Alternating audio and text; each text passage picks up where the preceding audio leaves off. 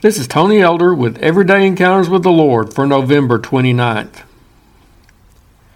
Usually there's a Saturday around this time of year which is a big day for college football.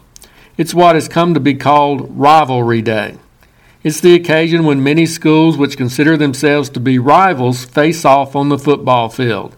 In our area, that big rivalry consists of the University of Georgia versus Georgia Tech. Similar scenarios play out across the country, often among schools located in the same state, competing to recruit the same players and vying for the affections of the same fans.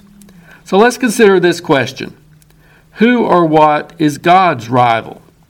If God and his team went onto the football field on rivalry day, who would come out of the opposing locker room? Our first thought might be Satan, but consider the way the dictionary defines a rival. It says that a rival is a person or thing that can equal or surpass another in some way. Can Satan, or anyone else for that matter, equal or surpass God? Not according to the Bible. In the book of Isaiah, God asked the question, "To whom will you liken me and make me equal and compare me that we should be alike?" Shortly afterwards, the answer is given. "For I am God and there is no other. I am God and there is none like me."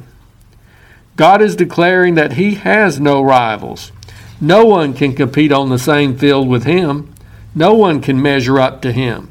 No matter who goes out there to play against God, it's a blowout. The game would be called even before it got started because it would be no contest.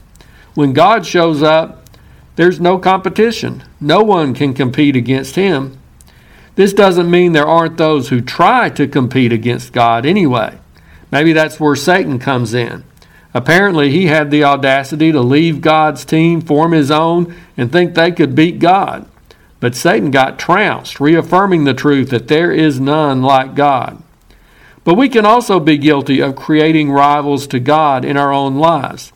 Nothing equals God, yet sometimes we let something into our lives which we start putting on an equal basis with him.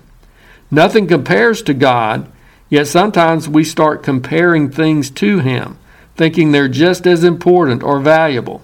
We allow certain things to compete against God for our love, loyalty, and service. We expend our time, energy, and resources serving those things instead of serving the one true God. It could be almost anything: work, money, family, pastimes, just to name a few of the many possibilities. If we've been guilty of allowing such a rival in our lives, we need to put it back in its proper place, while at the same time reaffirming our love and commitment to the Lord. Let's remind ourselves that there really isn't anyone like him. Whatever that rival is, it doesn't compare to the Almighty God who created us. It doesn't measure up to our Heavenly Father who loved us so much that he sent his Son to be the sacrifice for our sins. No one compares to the Father who cares for us, protects us, guides us, and helps us through each and every day. No one equals the God who promises never to leave us or forsake us. Those other things come and go, but God sticks with us through thick and thin. There is no one like him. So let's recommit our love and loyalty to the Lord today. Reaffirm that in your heart and mind, he truly has no rivals. If you're interested, Everyday Encounters with the Lord is available in both book and ebook formats.